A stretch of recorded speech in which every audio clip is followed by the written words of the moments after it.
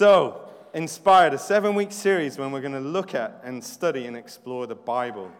And in the mornings, we wanted to look at the what of the Bible, to explain what the Bible is all about, how it fits together. We want to look at the why of the Bible and the how. We are going to be really hopefully equipping every one of us to take the Bible for ourselves and to read it. And it's the old adage of you can give someone a fish or you can teach them to fish for themselves. And the concept of this series really is that every one of us is inspired to take up the Bible and to read it for ourselves and to encounter Jesus in it. So in the mornings, we're going to be looking at the what, the why, and the how of the Bible. And in the evenings, we are going to explain the broad sweep of the great story of the Bible and how it all fits together from Genesis and through the Exodus and the times of the judges and the kings, the division of the kingdom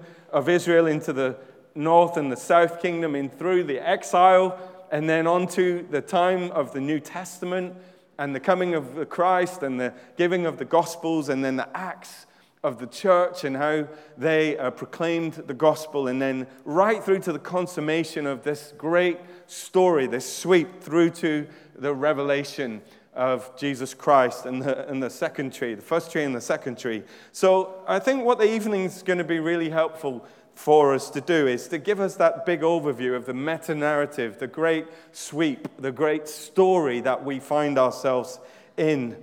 And then in our small groups, we're going to be studying Pete Greig's series called Lectio, looking at something called sacred reading, Lectio Divina, which is really how to read the Bible for ourselves, how to read it, how to meditate on it, how to pray it, and how to contemplate on it, how to put it into practice. And we're going to be doing that in a very practical way, and I think you're really going to enjoy that video series with Pete Greig in your small groups as we chat through and practice. And then also, on a daily basis, starting tomorrow, we're going to be having daily readings. And our daily readings, which are in our inspired books, are going to take us right through this sweep of the story. So we're going to be starting in Genesis, and we're going to be working our way through each of the parts of the Bible right through to Revelation. So each day there's a reading for you to do in your books, and then there's a daily devotional video for you to watch, just a very short video that will be online on our website and also on our YouTube channel, where you can just click in and watch that and make that part of your daily reading. So as we do that, our evening stuff, our morning stuff, our small groups, our daily readings, I think we're going to be immersing ourselves in the great story of the Bible. And as we visualize the library of the Bible around the church and have some fun with that as well, our real hope is that we'll really be inspired to read it, to understand it, and to see how it all fits together. So that's where we're heading in these next few weeks. This morning, if you want to make notes, page 6 of your handbook has got some of the key points, just a couple of the key headings, and then there's space in your notebooks to just fill in some notes as we're talking. So do make use of those. And as we said at the start of the service, the Pew Bibles are available around the church. And we want you to get used to handling the Bible for yourself. And there's no problem at all if you look up at the front in the index to find out where things are. So, what is the Bible? The Bible is 3 things that we're going to be looking at this morning. We're going to be looking at the Bible, and it's in a slightly different order to in your notes, but as a place of education, as a place of equipping, and as a place of encounter. The Bible is literature, and the Bible is story, and the Bible is revelation. We refer to, and we see on our Bibles, the words Holy Bible. Holy Bible. The word holy simply means sacred or other.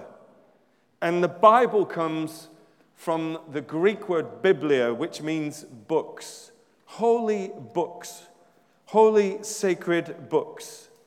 And of course, the Bible is not just one book, but it is a library of books. And we have here our library, and some of the books are already out, but we have 66 books the Biblia, the holy books that make up the Bible. There's 39 of those in the Old Testament, which are these here. And then there's 27 of these books in the New Testament. So the Bible is holy Bible, holy sacred books, 66 in total, and all different types of genre. So if you were to go into a library and you go to the fiction section, or you go to the non-fiction section, or the science fiction, or the history, or you would find different sections depending on what you were reading. You would read it in a different way. So we have the Old Testament and we have the New Testament. We have the books of the Bible. And the other thing that we note is about this book, this library, is that it was written by 40 different human authors over a period of about 1,500 years. And the authors of each of these books, they came from various different parts of life. Some of them were kings. Some of them were peasants. Some of them were philosophers. Some were fishermen or poets or statesmen and scholars. But over a period of 1,500 years, inspired by God, in three main languages, those being in the Old Testament primarily Hebrew, in the New Testament primarily Greek, and some smatterings of Aramaic. The Bible is written in three languages, the original scriptures, by over 40 authors over 1,500 years. And we believe that the Bible is the inspired Word of God. That is 100% the work of human authors, but it is also 100% inspired by God, that God is behind it. Now, how do those two things marry? One kind of analogy that's sometimes given is that Sir Christopher Wren is known as the person that built St. Paul's Cathedral. Now, actually, Sir Christopher Wren did not build probably one brick of St. Paul's Cathedral, but he was the designer behind it. He was the architect behind it. And so we say that Sir Christopher Wren built St. Paul's Cathedral, although many other people were involved in putting it together. And so it is with the Bible that though there were all of these human authors throughout the spread of history that put together this Word of God, these holy books, this holy library, that it was God that was behind it, the architect, the inspiration, the one who breathed into it. In fact, we have our memory verse of the week this week, which says that all Scripture is inspired or breathed out by God. 2 Timothy 3:16. All Scripture is inspired or breathed out by God. And so the Bible is a great, sweeping, unified story which explains our origins, our story, and our future. The Bible is a story, and it's good for us to understand that from Genesis to Revelation, the Bible is an epic narrative, with every book of the Bible acting like a tributary to the main river of this great story. And we'll be looking at this great story next Sunday morning. We'll be looking at the full spread of this story, and as I've said, every Sunday evening for the coming weeks.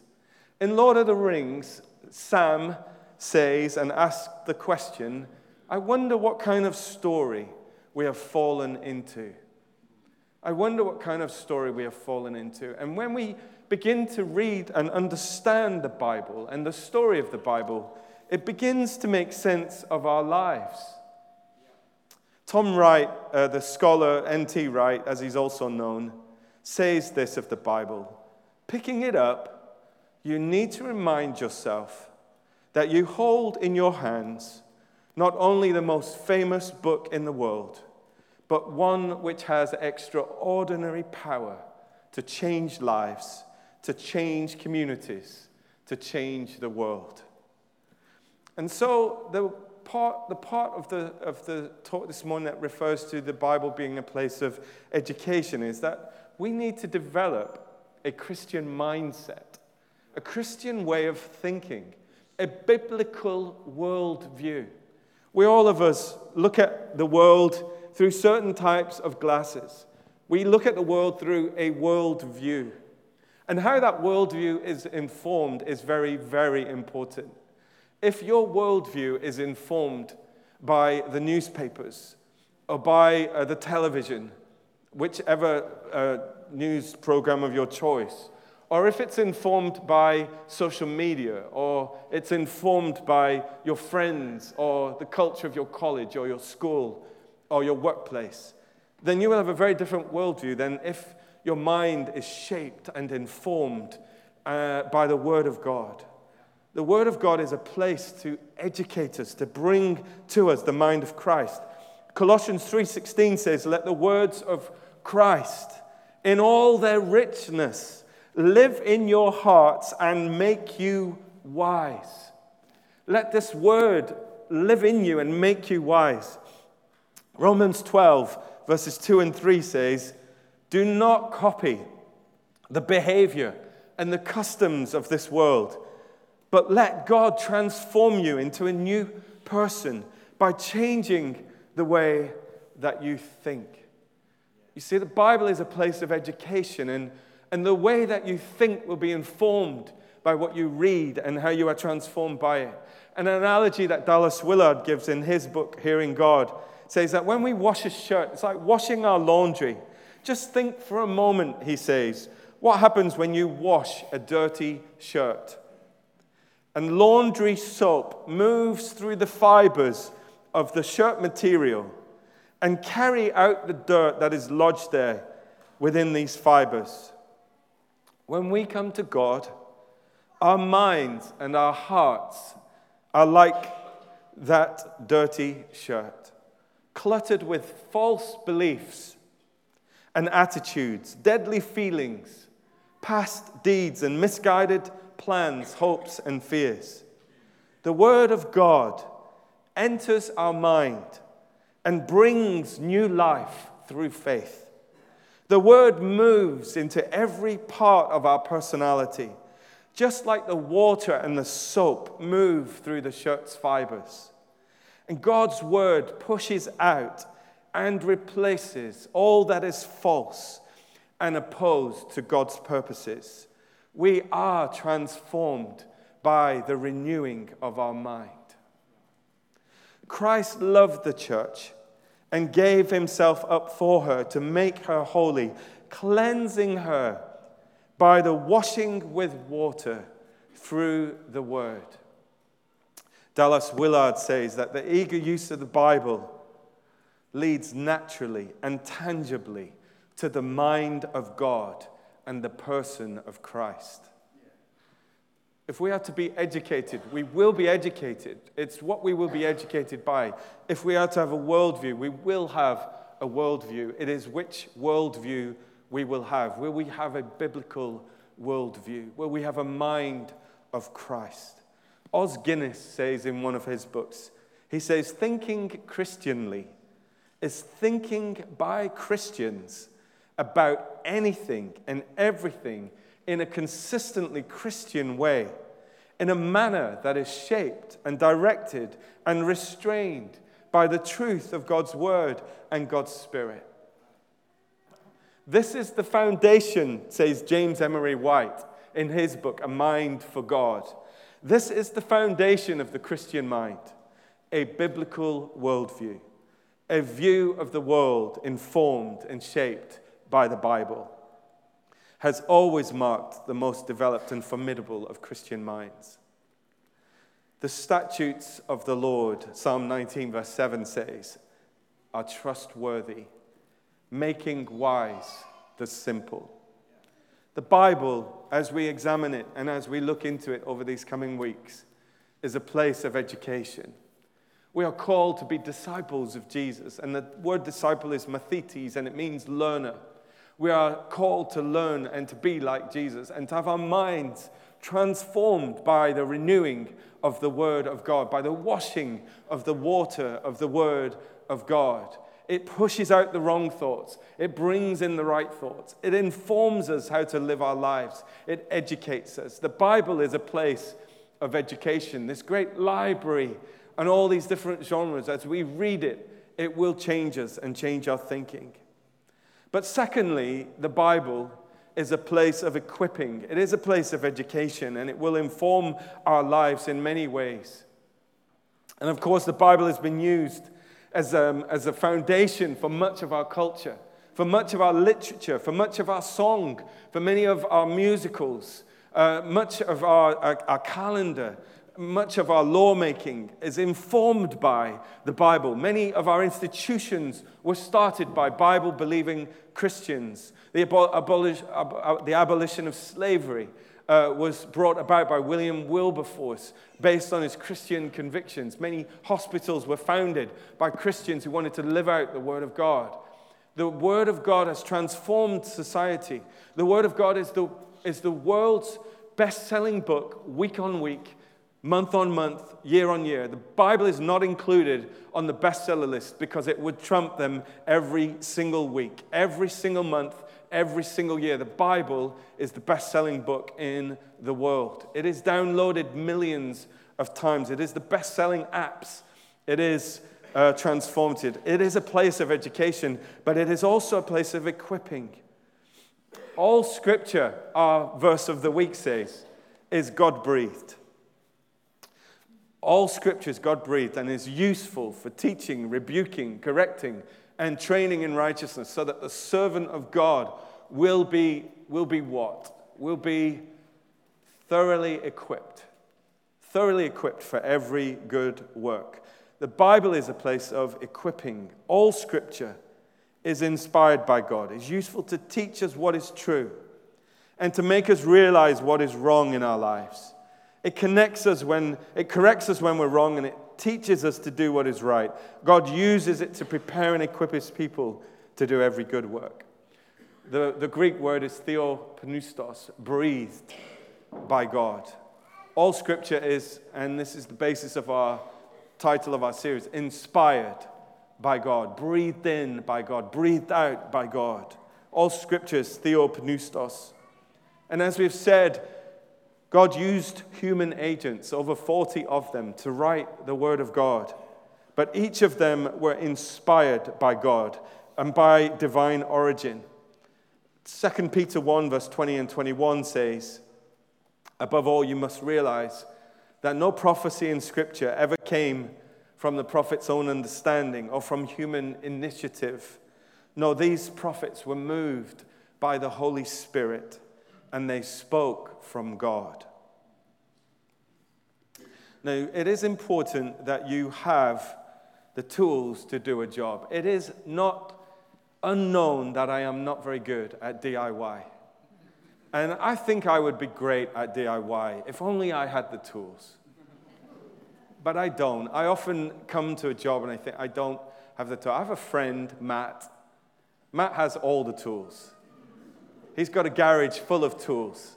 And sometimes I say, Matt, I've got this problem with this doorknob is fallen off and I can't fix it. And he says, oh, you need and he names a tool that I've never heard of. I think I might have one of those in my garage. And he goes and rummages and comes out with just the right tool. We have another man that we use sometimes. His name is Geoff, funnily enough. And he can fix anything. So my name is Geoff, for those of you who don't know that. So in our family, he is known as the Geoff that can.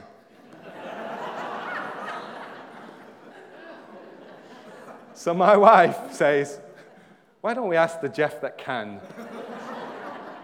And Geoff comes, and Geoff's got all the tools as well. Or Andy here, who leads our worship, sometimes turns up to worship group with his manly tool belt on. You know the type. You know the type.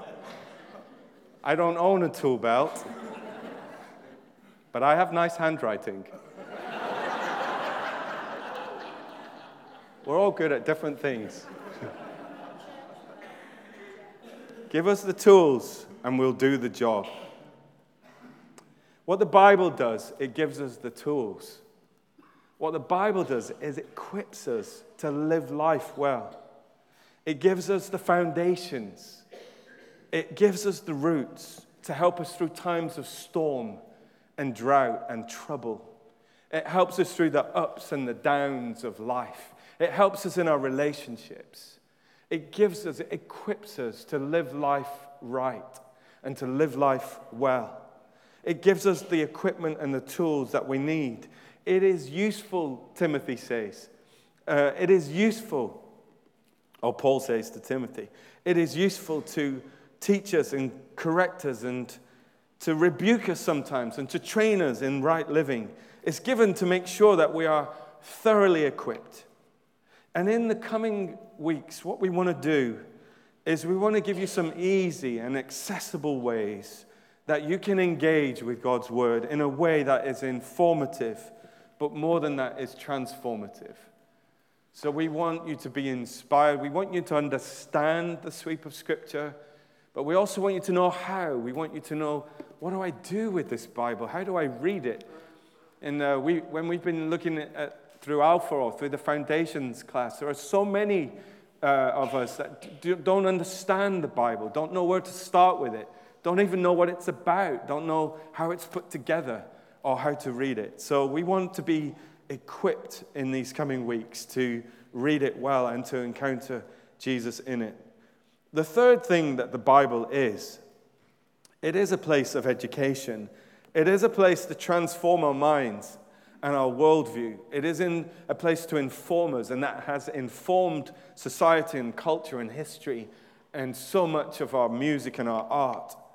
It is a place of education, and it is a place of equipping to show us how to live life well and to inform us in so many areas of our life. When we take it and we live it out, the Bible says that it's like building your house on solid rock. When the storms come, those that hear the word of God and do what it says are like that house that will stand and stand well. But thirdly, and I think for me this is the key of this series, is that this Bible, this Word of God, is a place of encounter with the living God. It is a place to equip us. It is a place to educate us. But more than that, and above all, I think, it is a place to encounter the risen Christ. If you've got a Bible and you look at Luke chapter 24, and if you've got one of our pew Bibles, that is on page 1061 in these Bibles. And we have this story on the road to Emmaus. And Jesus has risen from the dead. And the disciples, two of them, are walking on the road to a village called Emmaus, about 7 miles from Jerusalem. This is found in Luke chapter 24, verse 13. They were talking with each other about everything that had happened. They just couldn't understand what was going on. And as they talked and discussed these things with each other, Jesus himself, this is the risen Christ, came up and walked along with them. But they were kept from recognizing him. He asked them, "What are you discussing together as you walk along?" They stood still, their faces downcast. And one of them, named Cleopas, asked him, "Are you the only one visiting Jerusalem who does not know the things that have happened there in these days?" "What things?" he asked. "About Jesus of Nazareth," they replied. "He was a prophet, powerful in word and deed before God and all the people. The chief priests and our rulers handed him over to be sentenced to death, and they crucified him. But we had hoped that he was the one who was going to redeem Israel. And what is more, it is the third day and since all this took place. And in addition, some of our women amazed us. They went to the tomb early this morning but didn't find his body. They came and they told us that they had seen a vision of angels who said he was alive. Then some of our companions went to the tomb and found it just as the women had said, but they did not see Jesus." He said to them, "How foolish you are, and how slow to believe all that the prophets have spoken. Did not the Messiah have to suffer these things and then enter his glory?" And beginning with Moses and all of the prophets, he explained to them what was said in all the scriptures concerning himself. Here's an encounter with the risen Lord Jesus on the road to Emmaus. And beginning with Moses, they only had the Old Testament scriptures at that time. So beginning with Moses and Genesis and taking them right through the Bible, the Old Testament, and through the law and the prophets, he explained to them everything that the scriptures said concerning himself, concerning Jesus. The Jewish people divided what we call the Old Testament into three sections: the law, the prophets, and the Psalms, or the writings. And in his first appearance to them following his resurrection, Jesus declared to them that every section of Scripture was about him. Every section of Scripture pointed to him. From Genesis and Moses, through the law and the prophets, through the writings, he explained to them, and he took them through probably one of the best Bible studies of all time, pointing to the fact that he had to come the way he came. He had to die. He had to be raised again. All of the prophets were speaking about this and pointing towards it, and he had fulfilled it. They'd spoken of his life, his birth, his ministry, his death, his resurrection, and he had lived just as they said. Charles Spurgeon once told a veteran Welsh preacher who gave some advice to a new minister who was regarding the importance of his preaching about Jesus. And the old minister said to this young newbie, he said, "Young man, from every town and every village and every little hamlet in England, wherever it may be, there is a road to London. And so, from every text of Scripture, there is a road to the metropolis of Scripture, and that is Christ." Whether you're reading in the book of Genesis, or you read in the book of Nahum, or you read in the Psalms, or you're in Jude or Thessalonians, wherever you are in the great library of Scripture, every road points to Christ. Every book points to Christ. It's a tributary that merges into the great river of this great story of the coming of a Messiah. And from Genesis 3:15, where it's promised that a Messiah will come, right through to the consummation of Revelation, right through all of the times of the exile, it's all pointing to the Messiah. And Jesus explained to them that it was all about him. The Old Testament is in anticipation. The Gospels are a manifestation. The Acts are a proclamation. The epistles are an explanation.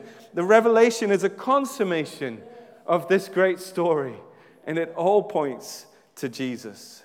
We read the Bible to encounter Jesus. We read the Bible to encounter the living Word of God. John Stott said, "Where then shall we find the authentic Jesus?" And the answer naturally is in the Scriptures. "I would like to give you this definition of Scripture," said John Stott. "Scripture is the furthest portrait of the Son painted by the Holy Spirit. The Bible is full of Christ.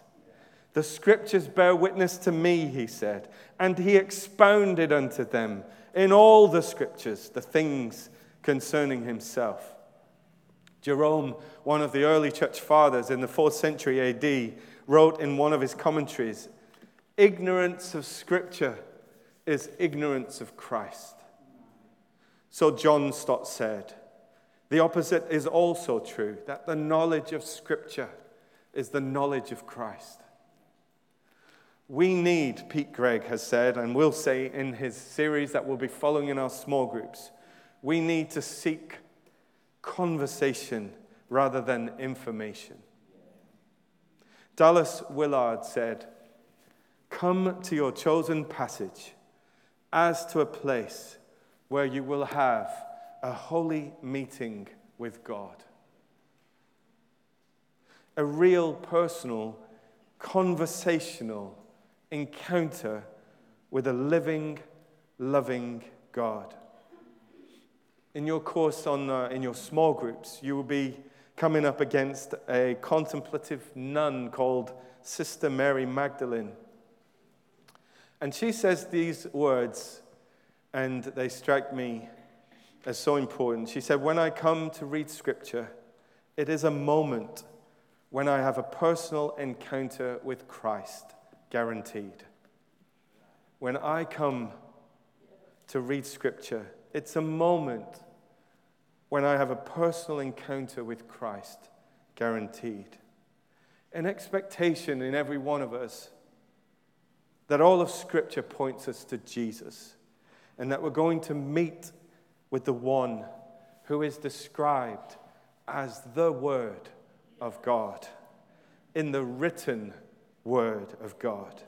Francis Fenelon said, "Imagine that Jesus Christ in person is about to talk to you about the most important thing in the world. Give him your complete attention."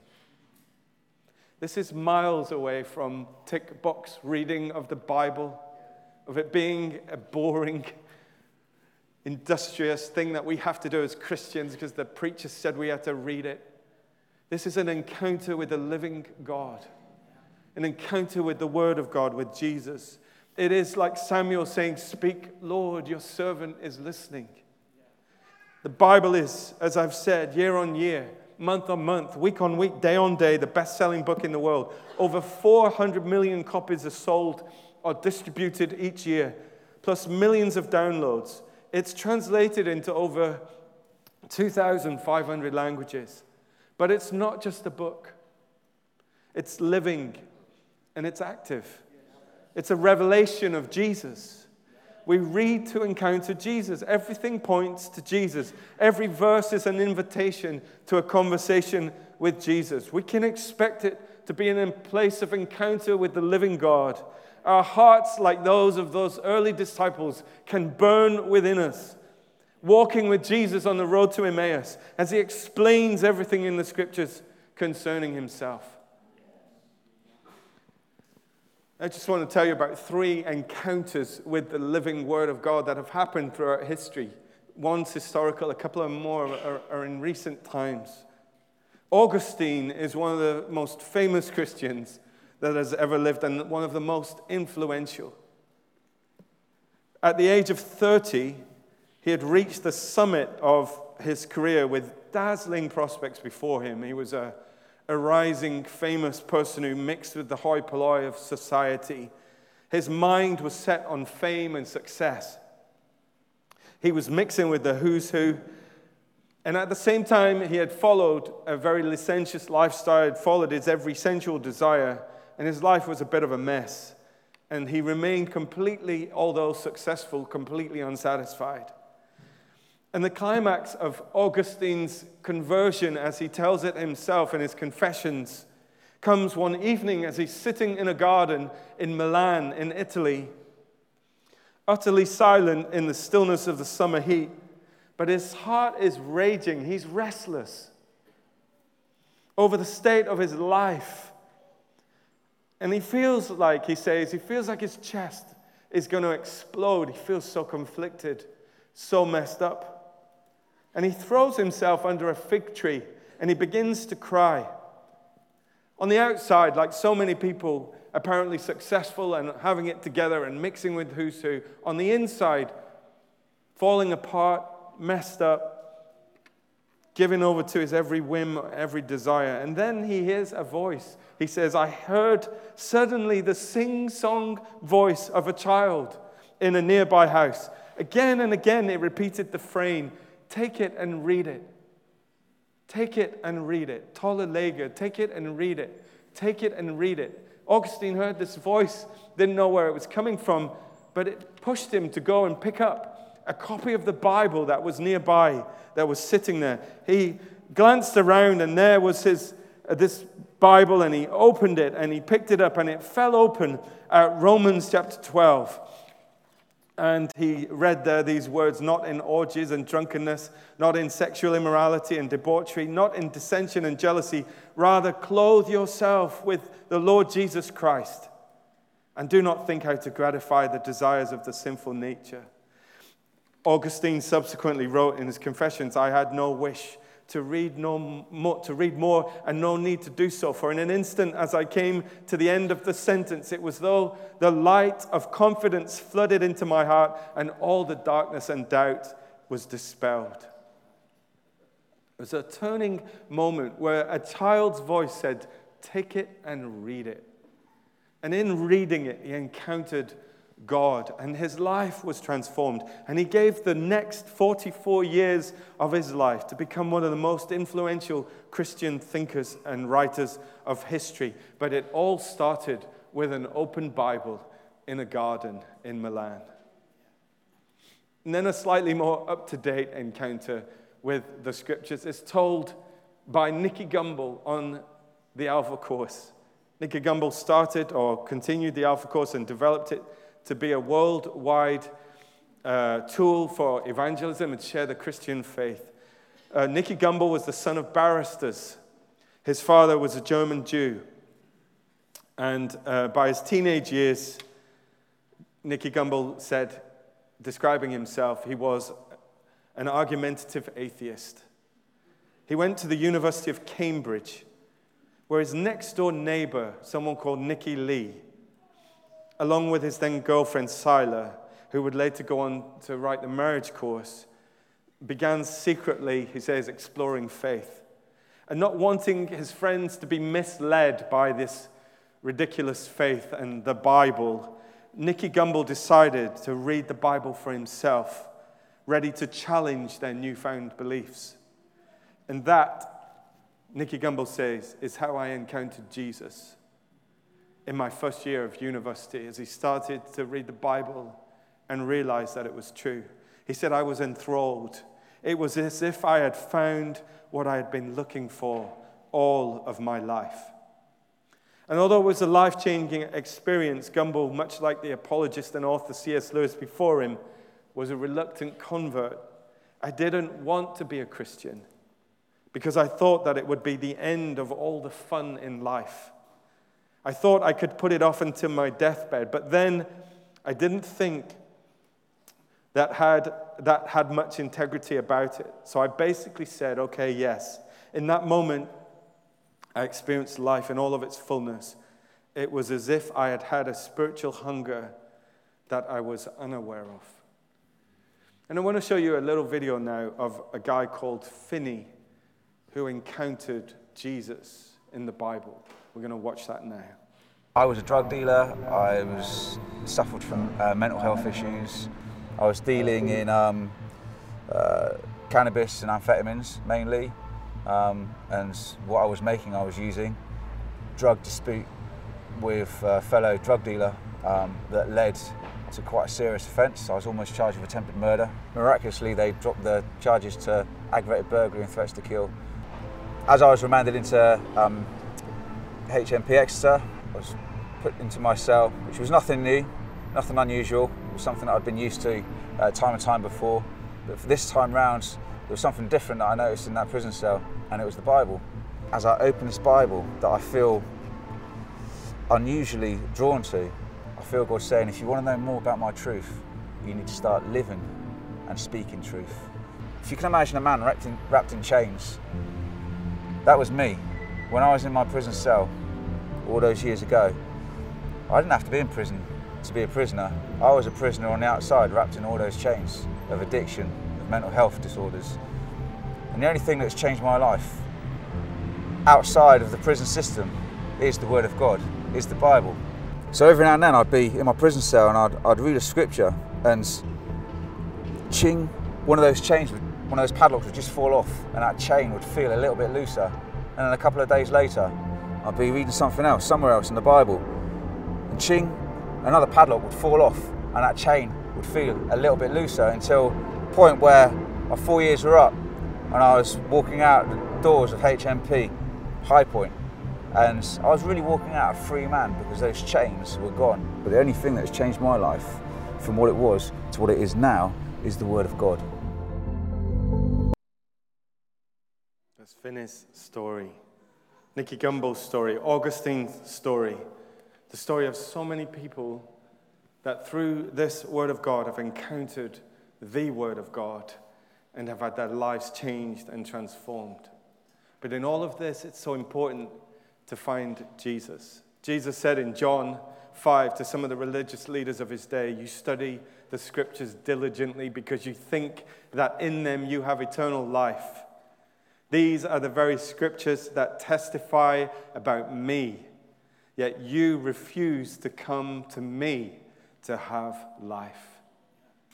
In all of this, we could have a technical reading of Scripture. We could understand its history, how the canon of Scripture came together. We could understand so much of the the canon and the history of Scripture and the making up of Scripture and the languages of Scripture. But in all of this, Jesus said, it is important that you meet me, that you meet Jesus in Scripture. We can study Scriptures diligently and they can leave us unchanged. The Bible is a love letter from God to you. And its ultimate purpose is to bring you into a relationship with Jesus. These things are written down so you will believe that Jesus is the Messiah, the Son of God, and in the act of believing, have real and eternal life in the way he personally revealed it. I have personally encountered Jesus myself, and through this open Bible and a journal on my knee and the presence of God, you too, in these coming weeks, can take it and read it. The Scriptures are about Jesus, are about encountering the living Word of God. In the coming weeks, may we all encounter the Word of God in a fresh and a new way. This holy Bible, this holy Biblia, this library of books is a place of education that will change our mindset and our thinking and our worldview, and that is so important that we do that. It is a place of equipping, that all of Scripture is breathed of God, inspired, has the breath of God in it, so that the servant of God might be thoroughly equipped for every good work. It is a place of equipping, but more than anything else, it is a place of encounter. It is a place to meet and to encounter the living Word of God. Let's pray together. Speak, Lord, your servant is listening. And Lord, we pray that in these coming weeks, as we open our Bibles at home, in our groups together on Sundays, Lord, that we will find a new love for your word and for the Word of God, Jesus Christ revealed. To know Scriptures, to know Christ. To be ignorant of Scripture is to be ignorant of Christ. I pray, Lord, that in these coming weeks, our mind will shift, our heart will be warmed.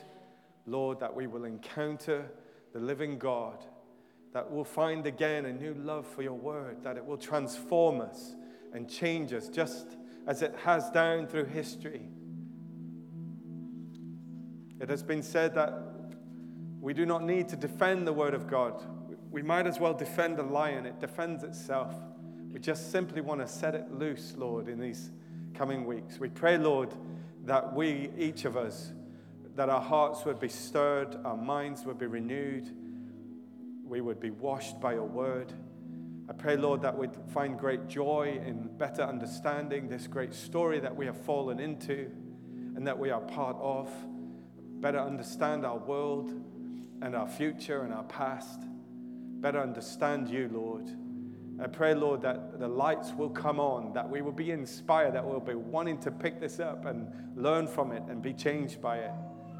Father, I pray for those of us who are going through the storms of life, that we would have our foundations built on the rock, so that, God, when the storms come as they do, when loss and division and infighting and trouble comes, Lord, sorrow, Lord, that we might find that we are founded and grounded on the living Word of God, and that we will not be moved.